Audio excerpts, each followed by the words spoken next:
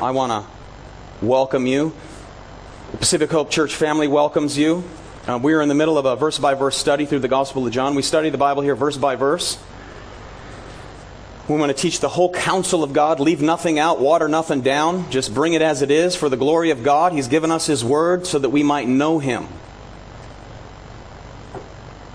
And that's what we're here for this morning, to rejoice in the glorious truth of the gospel of Jesus Christ. But before we continue this morning, I want us to think about compassion. As somebody closes the doors so that we don't hear the traffic, I want us to think about compassion. And how it's often, now get this, how it is often misconstrued. Compassion and how it is often misconstrued. Now, we all certainly understand it to be of a sympathetic nature. After all, Psalm 145 verse 8 states that the Lord is gracious and full of compassion, slow to anger, great in mercy. Certainly, if you're in Christ here this morning, you are forever thankful for the mercy and the compassion of our Lord. The Lord instructs His people in Zechariah 7 verse 9 that we are to show mercy and compassion everyone to his brother. Matthew 9:36, when Jesus saw the multitudes, He was moved with compassion for them because they were weary and scattered like sheep, having no shepherd. In Mark chapter 8 verse 2, the Lord said Himself, I have compassion on the multitudes, because they have now continued with me 3 days and have nothing to eat. And we know that He went on to multiply bread and fish, miraculously feeding upward of 20 to 25,000 people. Story of the prodigal son. Luke chapter 15. When he came to his senses, he journeyed home. And in Luke 15 verse 20, it tells us that when he was still a great way off, his father saw him and had compassion and ran and fell on his neck and kissed him. Certainly these examples are easy for us to recognize and embrace when we think of compassion in that manner. The Oxford English Dictionary defines compassion as sympathetic pity and concern for the sufferings or misfortunes of others. Now, certainly there was no one who was more sympathetic for the sufferings or misfortunes of others than Jesus Christ Himself. Nevertheless, the altogether lovely and compassionate Lord and Savior said to those who rejected Him that you will die in your sins.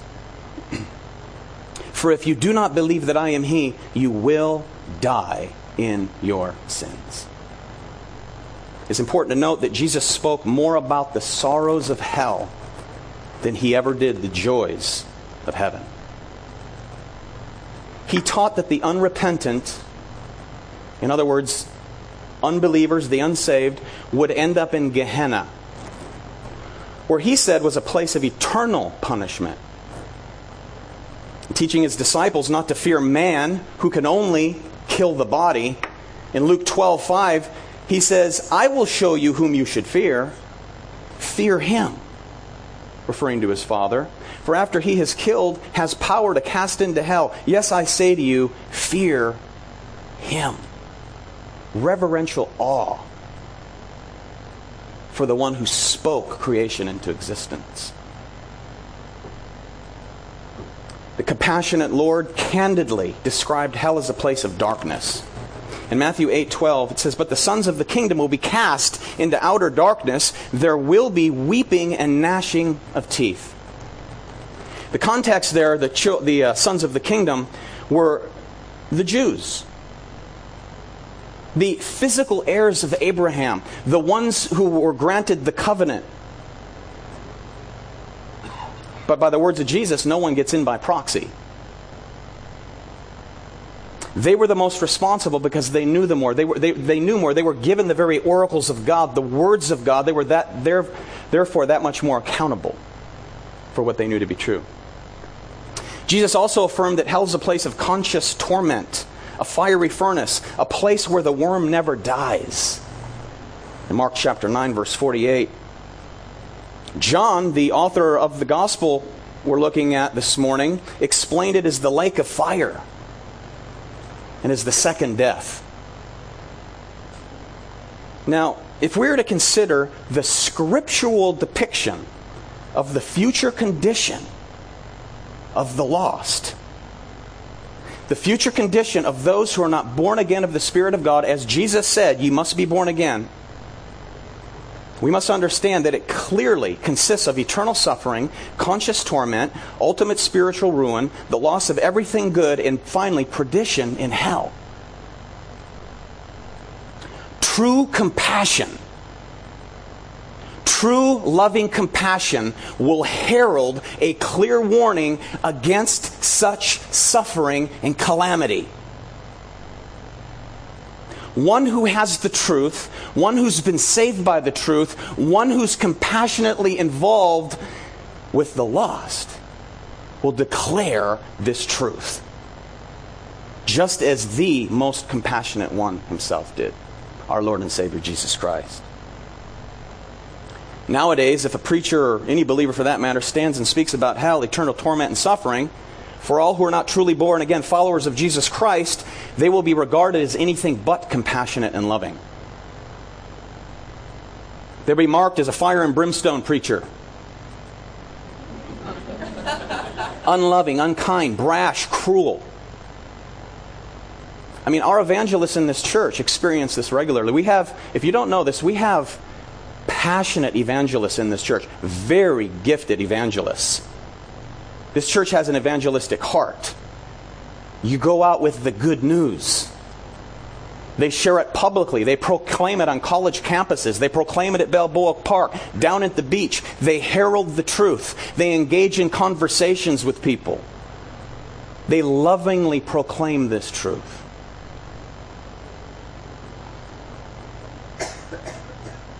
The ironic thing is, those who mark us as unloving, unkind, brash, and cruel are not the unbelievers that we're confronting. It's those who happen to be within earshot who come up and say, "I'm a Christian, you're cruel, you're unkind." That is not a loving message. In other words, it's coming from professing believers. The problem is that they have a very man-centered theology rather than a biblical theology. It's an indictment against the church today. Such condemnation is the condition, get this, of excruciating separation from the very presence of God for all eternity. That ought to frighten you. Not if you're saved, it ought to frighten you for those that we love. Matthew 22:13, Jesus speaks. He says, "The king said to the servants, bind him hand and foot, take him away and cast him into outer darkness. There will be weeping and gnashing of teeth, for many are called, but few are chosen." Warning the unredeemed of God's looming judgment is deeply compassionate, a deeply compassionate thing to do. Last time we were together, we witnessed the words of Jesus Christ in the temple at the Feast of Tabernacles as he cried out in John 8, verse 12. He spoke to them again, saying, "I am the light of the world. He who follows me shall not walk in darkness, but have the light of life." Now I'm going to ask that you turn in your Bibles to John 8 as we look together at verses 13 to 24 for the reaction of the Jews to this great proclamation of Jesus Christ. And it reads, and beginning in verse 13, "Then the Pharisees therefore said to him, 'You bear witness of yourself. Your witness is not true.'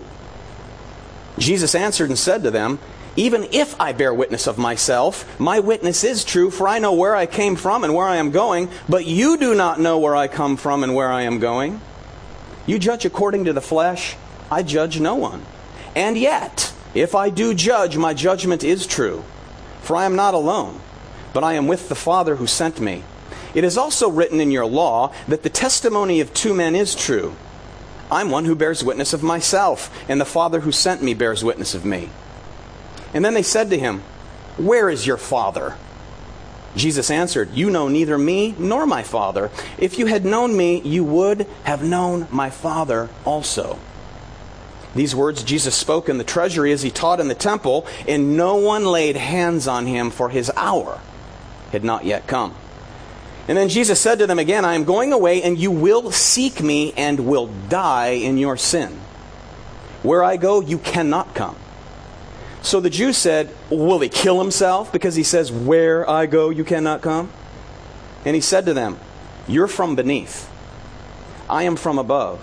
You are of this world. I am not of this world. Therefore I said to you that you will die in your sins. For if you do not believe that I am He, you will die in your sins." Father, I pray that you'll open our hearts now to your authoritative, everlasting, glorious word.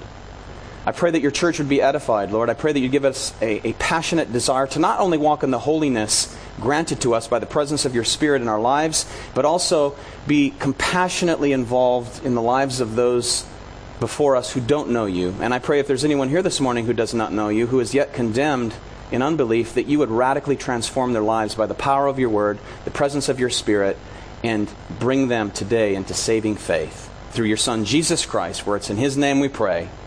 Amen.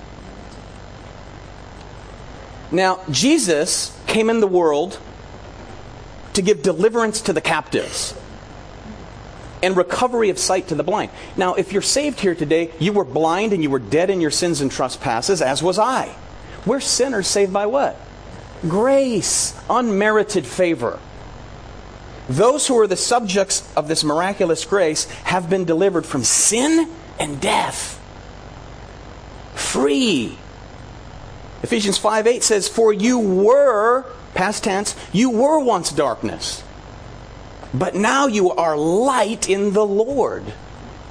Light in the Lord. Why? Because we have the light, as he said in verse 12. We have the light. We have life. That life is everlasting. He's the light. He's the sun. We're the moon, if you will. The reflection of that light. God is light. Therefore, those who are alienated from him are in complete spiritual darkness. I don't care what they claim to know about God. If they don't have Christ, they don't have God, says Jesus, says the Scripture. They do not see, they cannot see the dreadful, dangerous future that is looming. Just like these Pharisees, they're blind. They're blind to the way and the means of recovery, the way of life. They don't see it because they can't. The Pharisees were blind to the ineffective pursuit of their religious performances. They thought they could work their way into heaven. They thought that they could uphold the law of God. They figured that if, many do today figure the same, if they can outdo their bad with their good, that God will erase their past. Nobody gets in that way. You must be perfect to get to heaven. And the only way to get there is by the righteousness of Christ imputed to you. In other words, granted to you by grace, placed upon your account. Jesus announces here their only hope. I'm the light of the world. He who follows me shall not walk in darkness, but have that light. This was a shocking declaration to these Pharisees. Pharisees were the religious leaders of the day. They knew all the theology. They had all the PhDs. They were dead in sins. They did not recognize their only hope, Jesus of Nazareth, who is the Christ. All he was a common peasant Galilean, the son of a carpenter. And on top of that, he's ugly. Isaiah tells us that there was nothing in him physically that would draw us to him. So in other words, he was not the best looking brother around. He's God incarnate who became a man. He took on real human flesh, perfectly sinless. When he was confronted back in chapter 7, Nicodemus, also a Pharisee, stood up and he said, "Wait a minute. Ought we not to hear this man's message first before we go accusing him," basically? And in John 7:52 they said, "Are you also from Galilee? Search and look. No prophet has arisen out of Galilee." So this great I am statement here in John chapter 8, verse 12. This is a statement that I am the Shekinah glory. I am Yahweh. I'm Almighty God. And then the Pharisees respond in verse 13 with an allegation. The Pharisees therefore said to him, you bear witness of yourself. Your witness is not true. So they say here that his claim had no support. There was no one to corroborate, at least in their mind, this ridiculous claim that I am. Your word is supported by no one but yourself, and only a madman would make such claims. Now, I believe that they knew within that Jesus was no madman. Why would they give so much time, attention, and effort to always be standing behind the corner to see what Jesus is going to do now? For no one could perform the signs that he performed. Nobody. They never, ever accused Jesus of not performing miracles. They did happen to accuse him of doing those miracles in the power of Satan, though. Now, it was Jewish law that any statement was to be found upon the evidence of 2 or 3 witnesses before it could ever be considered being true. Deuteronomy 19 cited this basic law, verse 15, by the mouth of 2 or 3 witnesses the matter shall be established. Notice, they don't even bring up his statement about being light in the midst of darkness. They don't even mention that. They resort to some attempt at some legal technicality here. They say his witness is not legitimate because he bears witness of himself, so it has no legal worth. The reaction of these Pharisees at its core is the response of anyone who does not want to be persuaded by the evidence that is before them. Jesus Christ rose from the dead. That's a fact. That is an historical fact. Now, if he didn't raise from the dead, we would have no reason to be here today. Amen. Come on, somebody. No reason. He did raise from the dead. He is who he proclaimed to be. He is the way, the truth, and the life, and no one comes to the Father except through me, he said. Had he not risen from the dead, he wouldn't be the only way. But he did. People simply don't want to be convinced. You know, it's been well said that light always establishes its claim by shining. Not by debate. Not by arguing. You know, your very life as a Christian, let your light so shine among who? Unbelievers. So that they may glorify your Father who is in heaven. Whose Father? Your Father. Let your light shine, and the unbelieving world will see definitely different. Without a doubt. Mark was working hard getting all this paperwork in order over the months here for this building we're going to move into, of which we all can be in together with our children, with plenty of bathroom stalls for everyone.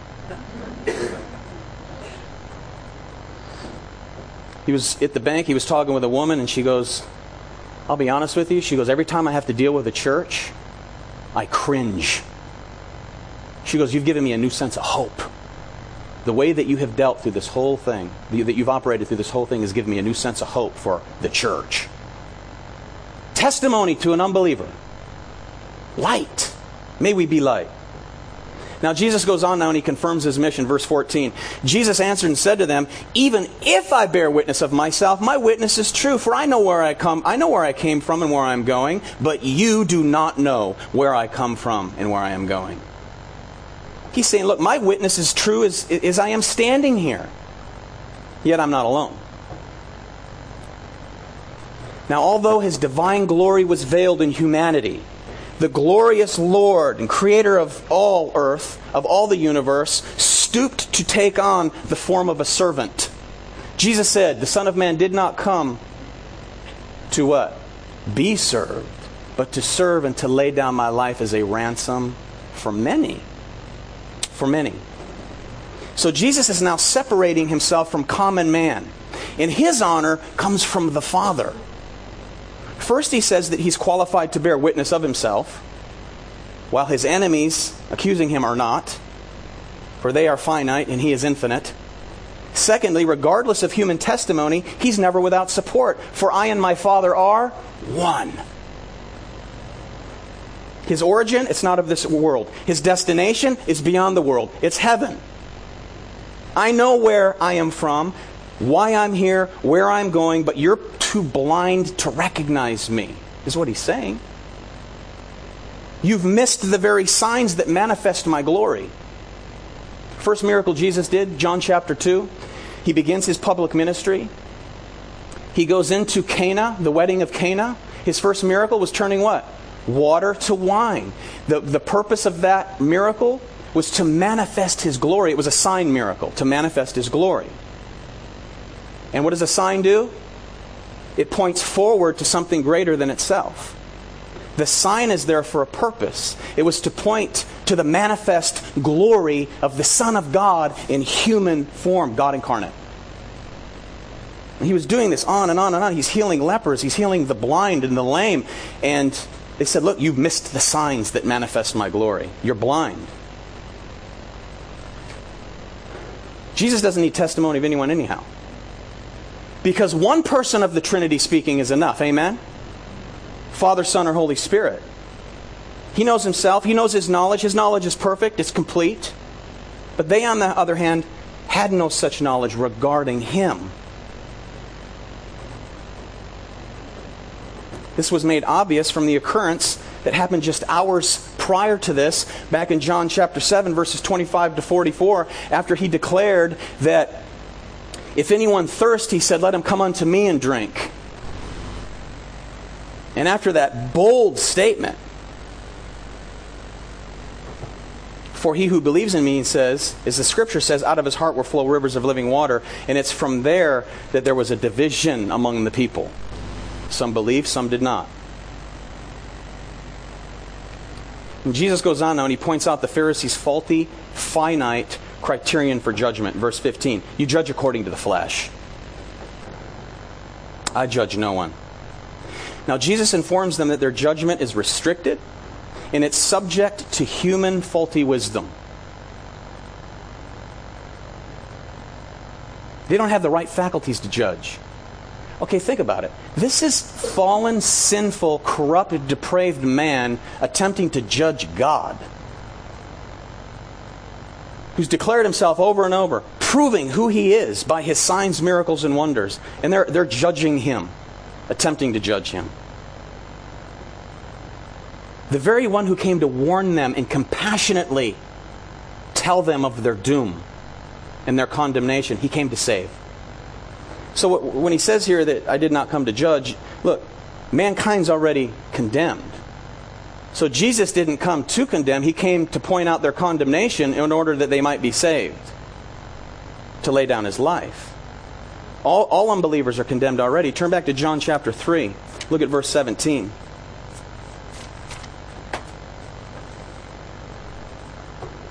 For God did not send his Son into the world to condemn the world, but that the world through him might be saved. He who believes in him is not condemned, but he who does not believe is condemned already, because he has not believed in, okay, not about, believed into the name of the only begotten Son of God. And this is the condemnation, that the light has come into the world, and men loved darkness rather than the light, because what? Their deeds were evil.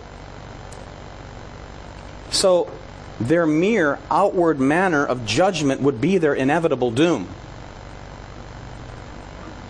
They're judging him not to be who he claims to be. They don't believe because they're condemned, and he's the only hope to bring them out of their condemnation. When you were born and you grew, you were a non-believer. You were condemned because of your unbelief. God radically transformed you and granted you the grace to believe. You're no longer condemned. You're saved by grace through faith in the provision, Jesus Christ. Now, Jesus is reiterating here the same truth that he's gone over before, and he's just using slightly different terms. You can turn to John 5, look at verse 36. He says, but I have a greater witness than John's. Now he's speaking of John the Baptist. John the Baptist came to pave the way for Messiah. John the Baptist came on the scene preaching repentance. Repent, for the kingdom of heaven is at hand. But I have a greater witness than John's, for the works which the Father has given me to finish, the very works that I do bear witness of me, that the Father has sent me. So he not only did have John the Baptist as a witness, he also had his divine, powerful works, his signs and his miracles. Verse 37, and the Father himself who sent me has testified of me. You have neither heard his voice at any time nor seen his form. But you do not have his word abiding where? In you. To believe that his word must be abiding in you. Abiding, continuing on with, dwelling in. It's a dwelling place. It's home. Because whom he sent, him you do not believe. Look, you search the Scriptures, for in them you think you have eternal life, and these are they which testify of me. But you are not willing to come to me that you may have life. That's the problem. They knew it up here, but it never made it to the heart. They knew their theology somewhat. They missed the fulfillment of it all, who was standing before them. You know, I wonder, we see all these Pharisees approaching Jesus time and time again, accusing him over and over. Look, is this the same group of Pharisees? Or is this different groups? I mean, it doesn't say. I mean, if this is the same group, man, the brothers are gluttons for punishment. Because Jesus makes them look like fools time and time again. They keep coming back for more. So perhaps it's just, there's approximately 6,000 Pharisees in Jesus' day throughout the land. But here in Jerusalem, you know, man, is this the same group? I mean, these guys had to be beside themselves. But here's the ungodly attempting to judge God. The judgments of unsaved people regarding God are always based on mere speculation. Unless man receives special revelation from God himself to be able to believe, he will continue on with speculation, finite speculation.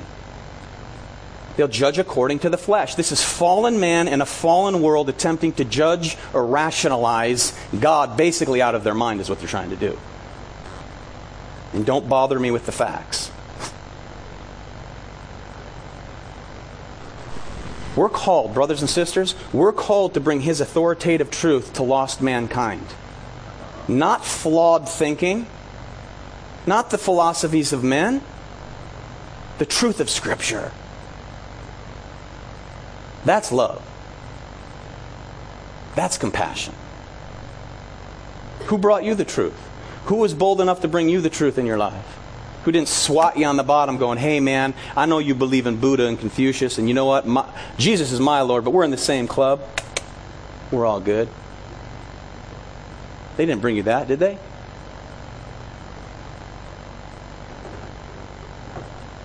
Jesus said, I judge no one. Now this does not mean that Jesus is not judge in any sense whatsoever. His purpose here was not to condemn. His purpose is to come to those who are condemned in order to save. And we know that the presence and the message of Christ guarantees worldwide division. Okay, the gospel unites. Who does it unite? The true church, true believers. And only true believers are the true church. Those who are born again are truly, according to Jesus, the only church. Those are the ones that are united. The gospel also divides. Jesus said, I did not come to bring peace to the earth, but a sword. To come to divide father against son and mother against daughter and a family of 5, 3 against 2. So such division entails judgment, ultimately.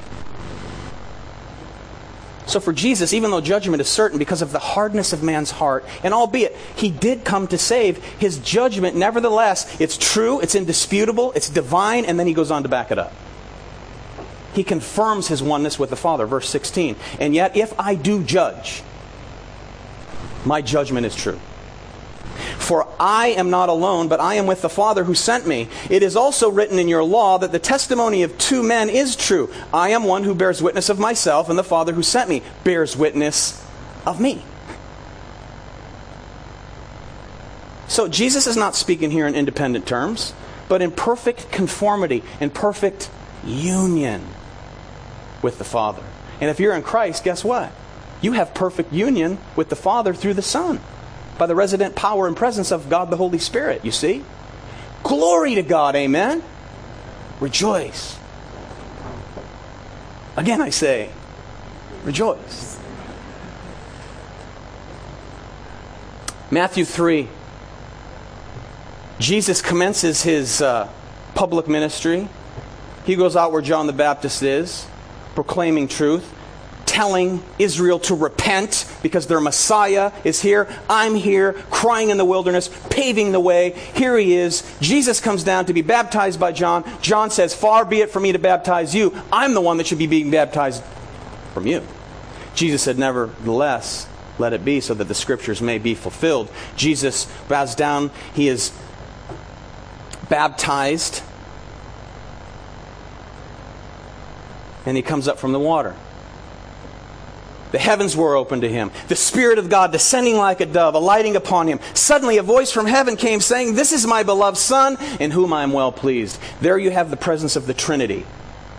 God the Father speaking, God the Son being baptized, the Holy Spirit descending upon the Son. And then he would be driven out, led by the Spirit into the wilderness to be tempted by the devil for 40 days and come back full of the Spirit. So Jesus' claim demands a decision. Either we accept this and believe or we reject and disbelieve. There's no middle ground. We must tell people there's no middle ground. Ye are born again of the Spirit or ye are not. No one's kind of in. See, human judgment can never get below the surface. You can't judge my heart. I can't judge yours. I don't know who's saved and who's not. We can certainly see the fruit in someone's life. We can see bad fruit on a tree, which represents a bad root. Amen? And if they say that they're a Christian, we can hold them accountable to the rotting fruit, shriveled up and wilting dead branches, right?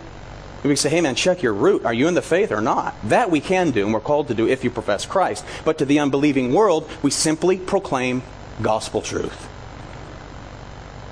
You're condemned, says the Lord. And I love you enough and compassionately want to share this truth with you. Man does not see beneath the surface, but there is a judgment that is based on full knowledge. Every fact and detail are laid bare. 1 Samuel 16:7 says, for the Lord does not see as man sees, for man looks at the outward appearance, but the Lord looks at the heart. You know, the Word of God has a great effect, and it reaches beyond the surface, far beyond the surface. Perhaps if you're here today and you don't know the Lord, you're being cut deep. That's the hope. I hope you leave here saved and redeemed by the grace of God. If you're a compromised Christian, I hope you're being cut deep and that you'll walk out here repentant. I want you to bring glory and honor to the name of Jesus Christ in and through your life. It's the hope. Hebrews 4:12 says, for the Word of God is living, it's powerful, it's sharper than any two-edged sword, piercing even to the division of soul and spirit, of joints and marrow, a discerner of thoughts and the intents of the heart. And there's no creature hidden from His sight. His who? His the Word. Jesus is the Word. But all things are naked and open in the eyes of Him whom we must give an account. Everyone will give an account. You're either in Christ or you're not. You either pay for your own sins or you don't. You know what God's Word does? Does it not comfort the afflicted? The Word of God, you ever been afflicted and the Word of God comforts you? Amen? Praise God for that. You know what else the Word of God does? It afflicts the comfortable. Amen? His Word cuts open the heart of man. Why waste time attempting to philosophize with the lost? Right? We can have rational discussions, things like that, but don't leave out the gospel. Don't leave out the truth of their condemnation so that you can get to the good news. Clearly declare that bad news so that the good is so good and they want to embrace it, hopefully by the power and the work of God. So know His Word and declare it. Because without Jesus Christ, as Scripture declares Him, regardless of what one claims, they don't know God. They do not know Him. They're on the broad road that leads to destruction. So be compassionate. Be compassionate like Jesus was compassionate. And tell your lost loved ones and friends that they're lost. Pray for the time and the opportunity and then just tell that truth in love. That's compassion. Don't slap them on the back again as we're all in the same club. Oh, that's deceiving. So verse 17, the law is clear, he says. 2 witnesses are required. And I have 2 respectable witnesses, Jesus says. 2 respectable witnesses. I have the Father and me. Do you have a problem with that? Not you, but them. So without divine truth, His Word, divine truth, people will remain religiously steeped in ignorance. And that's where they were. These religious leaders who were supposed to know the most about God and be representatives of God were ignorant to the truth of God. We see that ignorance.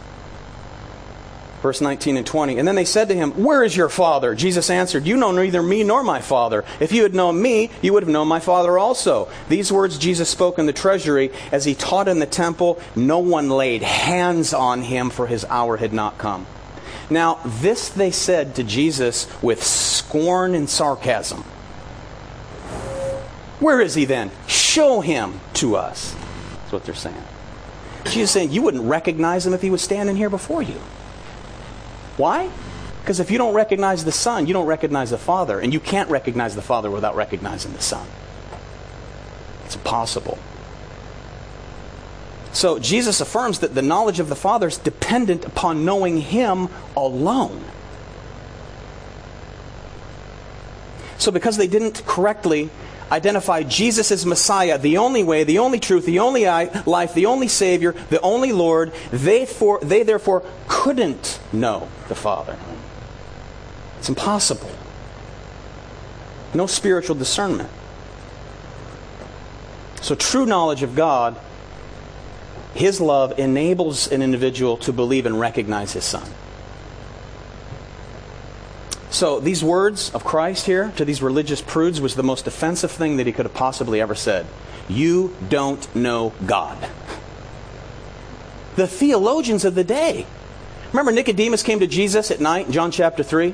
Certainly, Master, certainly, Rabbi, you must be from God, for no one could do the things that you do lest God were with him.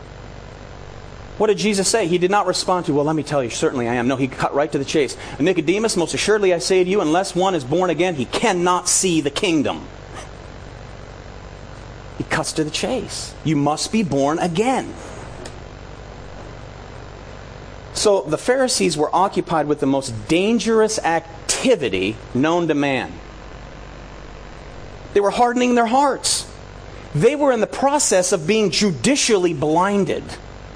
Resist the truth, resist the truth, resist the truth, resist the gospel, you become callous. The more callous you come, when the gospel comes, you're already hardened to it. You become harder and harder, and then eventually God will turn you over to a debased mind to where you can't believe. Are you resisting the gospel today? I plead with you, I beg to you to come to Christ. May He break through the shell. We're in the middle of John's gospel right now. From chapter 7 to chapter 12 is the height of Jesus being persecuted and rejected by the Sanhedrin, the Jews, the leaders of the day. It concludes in chapter 12, and I'll tell you how it concludes. In verse 37, it turns out, look at this, chapter 12, verse 37, it says, "But although He had done so many signs before them, they did not," notice, they did not believe in Him. In order that the word of Isaiah the prophet might be fulfilled, which he spoke, "Lord, who's believed our report? To whom has the arm of the Lord been revealed?" Verse 39, "Therefore they," what is it? "Could not believe." They would not, therefore they could not. Because Isaiah said again, He's blinded their eyes and hardened their hearts, lest they should see with their eyes, lest they should understand with their hearts, and turn so that I should what? Heal their wretched soul. That's mercy. That's compassion. These things Isaiah said when he saw His glory and spoke of Him. Whose glory? The glory of Jesus Christ. The glory that Isaiah saw back in the Old Testament, Isaiah chapter 6. The Shekinah, the great I Am, Jesus of Nazareth, who is the Christ, who is the great I Am.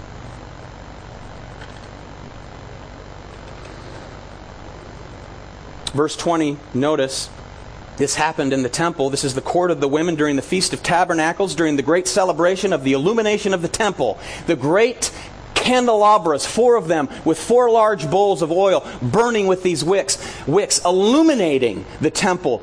The light piercing out throughout all of Jerusalem, bouncing off the walls of Jerusalem. An amazing spectacle. It's in the midst of that Jesus said, I am the light of the world. And notice, no one laid a hand on him. No one. Jesus lived a perfectly protected life until his work and his mission were complete. And then he was delivered into the hands of man to be beaten, to be mocked, to be ridiculed, to be spit upon, to have a crown of thorns crushed upon his head, and to be nailed to the cross for the sins only of those who will believe. That's compassion. That's truth.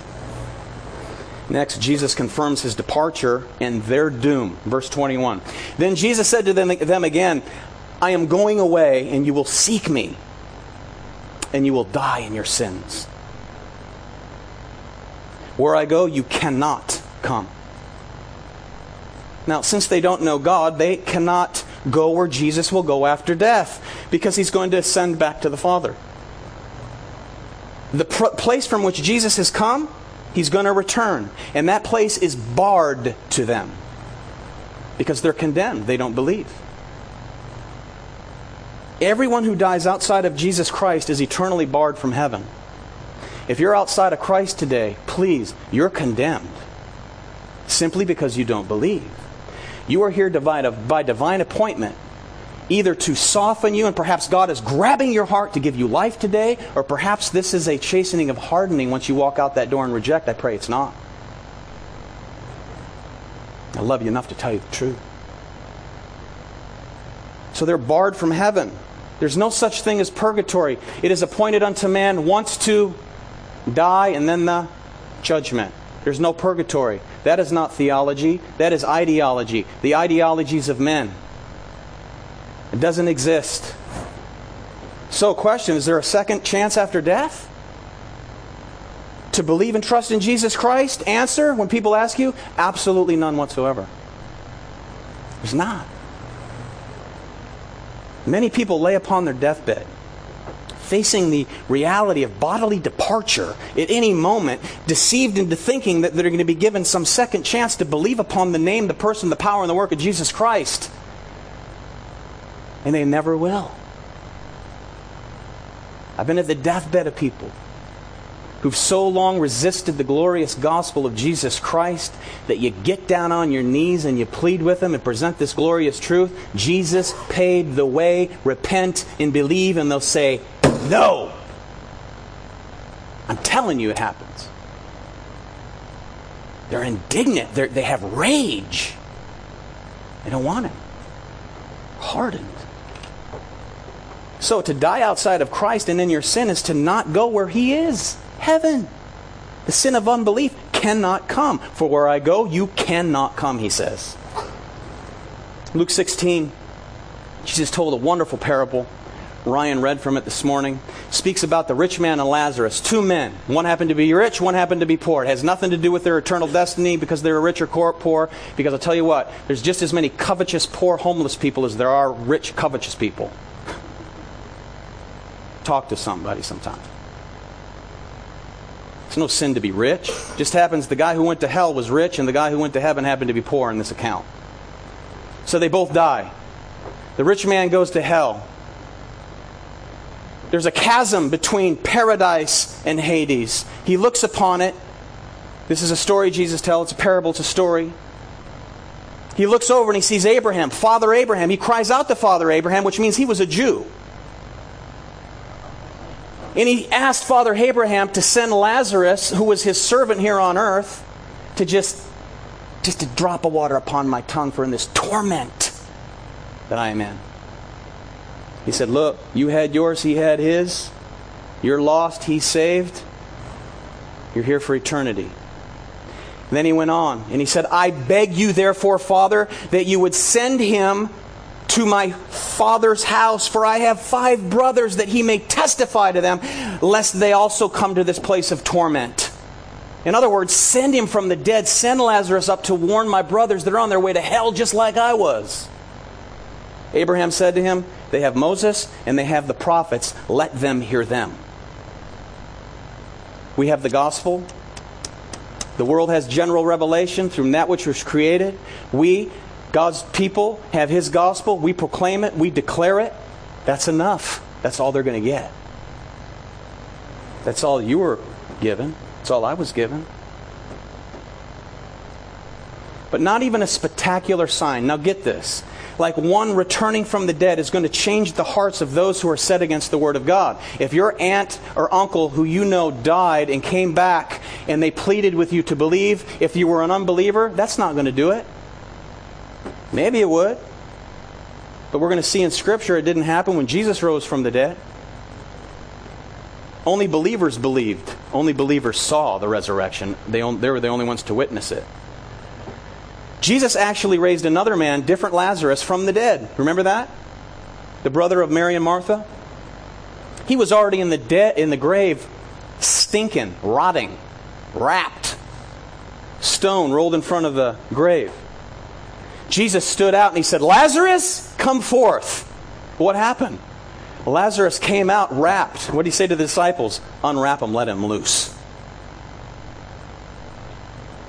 The Pharisees witnessed that miraculous event, that great resurrection. They didn't believe. In John chapter 12, verse 10, "But the chief priests plotted to put Lazarus to death also, along with Jesus." Why? Because on account of him, many of the Jews went away and believed in Jesus. They remained steeped in unbelief. A divine judicial hardening was taking place. Jesus said, "Where I go, you cannot come." And then they reply with a sneering, prideful, sarcastic question. So the Jews said, "Will He kill Himself because He says, 'Where I go, you cannot come'?" Okay, now keep in mind here where they are. They're in the temple, the women of the open court. They're celebrating the Feast of Tabernacles, so you have a large crowd here. You have those who there was a divided crowd. There was those who, "Nah, He can't be." And there was others like, "He could be." Now, to the Jewish mind, suicide was unthinkable. Okay, now get this. This is unthinkable. To commit such an atrocity in their mind was to go to the deepest depths of Hades. The deepest corner of hell was carved out for those who in their mind committed suicide. So, what's he going to do? Kill himself? Which is to say, well, if he's going to a place that we'll never see, then he's obviously going to kill himself because he's going to the depth of hell and we're not. Therefore, he must be planning on offing himself. Just like any unbeliever today, they will ask themselves ridiculous questions regarding Jesus Christ in order to appease their accusing conscience. Amen? And an illustration of that is our newest religious leader in the West, Oprah Winfrey. Most recently describing what God is and what God is not. Condescendingly asking someone in her audience, "How can Jesus possibly be the only way?" How? Because some woman had the guts to stand up and said, "Jesus is the only way." She wasn't a true Oprahite. She stood for the truth of the gospel. And here's Oprah leading many ignorant women into her little fold of deception. And I've seen this. I watched a video of a woman standing in her home, somewhere suburb of Chicago probably. "Oprah, I want to thank you. I've been reading the Bible my whole life and going to church, and I want to thank you for enlightening me." In other words, helping me to broaden my once narrow-mindedness. Thank you, Oprah. That's reminiscent of 2 Timothy chapter 2, or chapter 3. Taking captive gullible women. It says, "Know this," chapter 3, 2 Timothy, "that in the last days perilous times will come, for men will be lovers of themselves, lovers of money, boasters, proud, blasphemers, disobedient to parents, unthankful, unholy, unloving, unforgiving, slanderers, without self-control, brutal, despisers of good, traitors, headstrong, haughty, lovers of pleasure rather than lovers of God. Although," look at, "having a form of godliness." Okay, everyone's spiritual today, amen? Oh, everyone knows the Lord somehow. Oh yeah, I'm spiritual. having a form of godliness but denying its power, and from such people turn away. For of this sort are those who creep into households and make captives of gullible women, loaded down with sins, led away by various lusts, always learning and never able to come to the knowledge of the truth. There's just as many gullible men. So don't take offense, dear ladies. It's the Scripture. These were widows who were running about seeking knowledge, never coming to a true understanding of Christ. Jesus now goes on and he's going to cut a swath through their foolish assumption by declaring that he and they come from two totally opposite realms here. So Jesus is going to contrast his origin and mindset with theirs. Look at verse 23. So he said to them, "You're from beneath, I am from above. You are of this world, I am not of this world." Jesus is contrasting many things here. Many. He says, look, I'm eternal, you're temporal. I'm infinite, you're finite. I'm a truth, and you're liars. I'm life. You're dead. I am light, you dwell in the midst of darkness. I'm heavenly, you're worldly. I'm the Son of God, you are sons of hell. The source of their rejection is birthed out of their self-righteousness. Look, what is the epitome of self-righteousness? To think that you can do good enough to get to heaven on your own. That's self-righteousness. To think that you're a good person and can stand in the presence of a holy, almighty God and get there on your own, that's pride. Why else did he come to the cross? Because God demands that his just wrath be satisfied. He's a just God as well as a loving God. So that place that they always thought was reserved for those who go by way of suicide, Jesus says, that's your home. That's your dwelling place. You're from beneath, I'm from above. So Jesus moves on now beyond their sinful, hardened unbelief, to the source. You're from beneath. It's the pit of hell. We see this often. Jesus gets back to the source. Peter said, "Far be it, Lord, for you to be arrested by man, to be delivered and crucified. Not if I can help it, Lord." Jesus did not say, "Wow, Peter, I really appreciate your steadfast desire to stand up for me." No, he said, "Get behind me what? Get behind me, Satan. You're thinking in a worldly manner." Referring to the beast, the Antichrist, the king of Tyre, John gets back to the real source, which is Satan.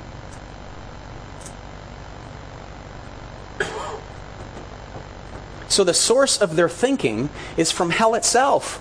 In John 8:44, Jesus is going to go on. It's the same setting once we get to 8. John's Gospel, the beginning of Jesus' ministry to the end, 3.5 years. But John's Gospel only covers about 3 weeks. John 7, 8, and into 9 is all like a 1-week period of time. Passover in the beginning of John's Gospel. So you're only covering 3 weeks. But in John 8, he's going to go on to the same group. You're of your father, the devil.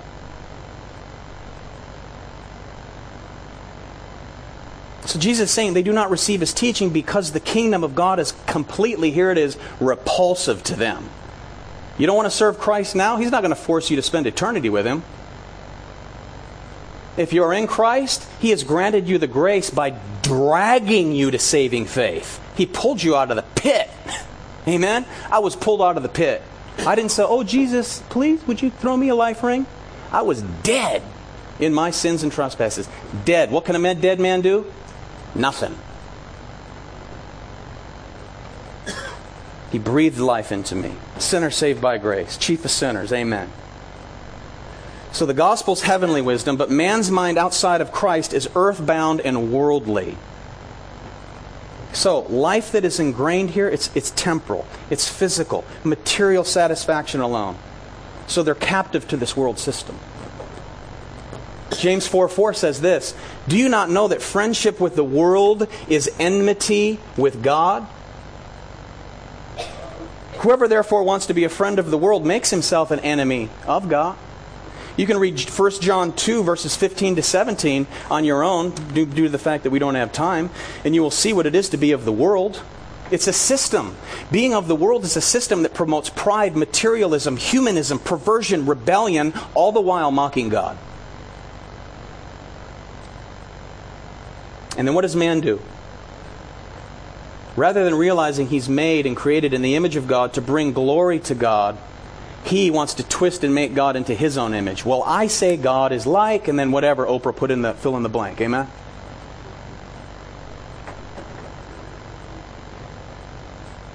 It's an attempt to displace and dishonor God and his authority. All of which is doomed for judgment and destruction. That's reality. It's reality. But those who've been freed from and have fled from such a mindset, a lifestyle, it reveals their response, by their response rather, that they're chosen for salvation. God delivered you. Your life that bears fruit of the root, which is a life in Christ, bears witness that I'm saved. I'm saved. Fruit of the Spirit: love, joy, peace, patience, kindness, gentleness, self-control. People who love the world system demonstrate that they're steeped in unbelief. It's that simple. So Jesus now goes on and he confirms their condition, their looming consequence, with, don't forget this, compassionate hope. Compassionate hope. Verse 24. Therefore, after all this, Jesus said, therefore, because of all of that, I said to you that you will die in your sins. For if you do not believe that I am He, you will die in your sins. What he's saying here, if you do not believe that I am, I'm Shekinah. Chapter 8, verse 12, you will die in your sin. So here we see this invisible gulf of separation. The great I am, and then those who are dead in their sins. Religious leaders. Stay awake, I'm almost done. I know it's hot. See, the attitude of unbelief here, brothers and sisters, is not simply an unwillingness to accept this statement of fact, I am. I am light. But this is resistance to the revelation of God in and through His Son, Jesus Christ. You see the connection? He's it. So not only did they renounce His claims, they completely rejected His person. He was standing there. Show us the Father. Go ahead. You won't even recognize Him, because you don't see me. For if you've seen me, you've seen the Father, said Jesus. So, for if you do not believe that I am He, you will die. So, this death and sins will be the result of not believing that I am, says Jesus. So here again, Jesus applies Old Testament language for Yahweh Himself. Living a godless life here will be fixed and definite in death forever. The word sin, you will die in your sin. Sin is a word that means to miss the mark. You want to get to heaven without Christ? You need to live a perfectly sinless life in thought, word, and deed. Who gets in? Nobody. It's the cross. It's the loving, compassionate cross of Jesus Christ that reveals for us. You know what reveals for us that we're condemned? God's law. God's law shows you, you are condemned. Because to get to heaven, you must uphold God's perfect moral standards throughout life. It's impossible. The law is like a mirror. All it does is reflect and show you what you aren't and what you cannot do, and what you are as a wretched, rotten sinner. Therefore, God said, so loved the world that He gave His only begotten Son. He provided the sacrifice, the one who came to uphold the law. He did it on the behalf of those who will believe. He went to the cross, appeasing the wrath of the Father, because God's wrath must be satisfied. Jesus is the propitiation. In other words, He's the satisfaction of the Father's wrath. And then all the righteousness of Christ is placed upon the account of those who will believe. They turn from their sin. They turn to Christ. They embrace Christ. They're washed, they're cleansed, they're purified, they're forgiven, no longer condemned, justified. That's the gospel. That's what you tell people. Amen? That's the message we herald. Not, oh, just say this prayer. No, you're condemned. You're dead. This is why. So if men are condemned, the opposite then is also true. Jesus said, I'm the light of the world. What initiated this dialogue? I'm the light of the world. He who follows me shall not walk in darkness, but have the light of life. So in other words, for if you do believe that I am He, you will be cleansed of your sins and you will live forever where I am. Jesus said to his disciples, I must depart from you, and I go to prepare a place, what? For you, so that where I am, there you may be also. That's those who are in Christ. Those who are the Lord's. That's the message today. That was John 14. So to be in Christ is to be in Christ for all eternity. The gift of faith moves the sinner from death to life. He moves from condemnation to salvation. You're justified, you're declared free, you're declared righteous, you're free from blame, you're positionally perfect. Not practically perfect, positionally perfect. And as we'll see, we go back to John 3:35, I'll just read this. The Father loves the Son and has given all things into His hand. He who believes in the Son has everlasting life. Present tense, has everlasting life. And he who does not believe the Son shall not see life, for the wrath of God abides on him. In verse 30, which we'll see next time, as he spoke these hard words, notice this, hard words, amen? What happened? Many believed. Many believed. You can get anyone to raise their hand when you say, who doesn't want to go to hell? Well, just say this after me. When you give the real gospel, Jesus said you better count the cost. Count the cost if you're going to follow me.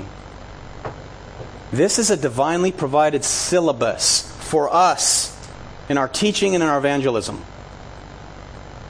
So may we embrace it. May we proclaim it in love.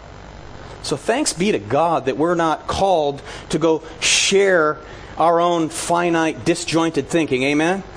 We have objective, powerful, everlasting truth right here. So may we know this. Study to show thyself approved, a workman who's not to be ashamed, rightly dividing the word of truth. Amen?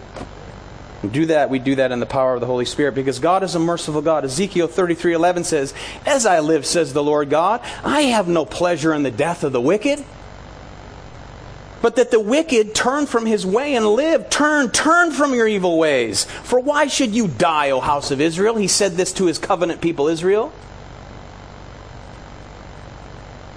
John 6:37. All that the Father gives me will come to me. And the one who comes to me, I will by no means what? Cast out. You don't know Christ? Come to Christ today.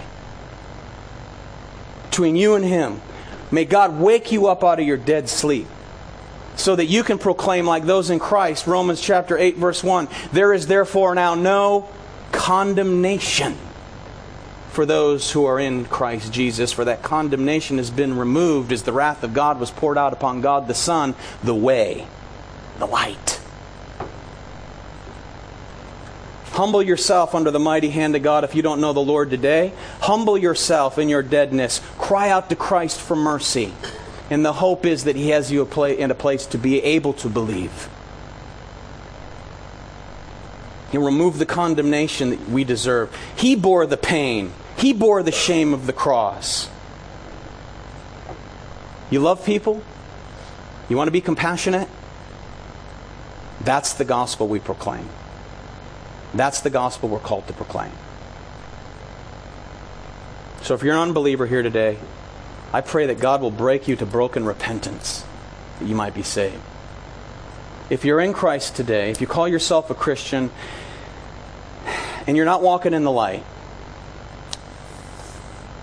repent. If you're walking in the light, praise God for His grace to sustain you this day and into tomorrow. And may we as believers be reminded of this. If you're not a believer, may this be a stark reality to your mind and heart. Because I love you to tell you the truth. Jesus, imagine Him saying these words. You call me master and obey me not. You call me light and see me not. You call me the way and walk me not. You call me life and live me not. You call me wise and you follow me not. You call me just and love me not.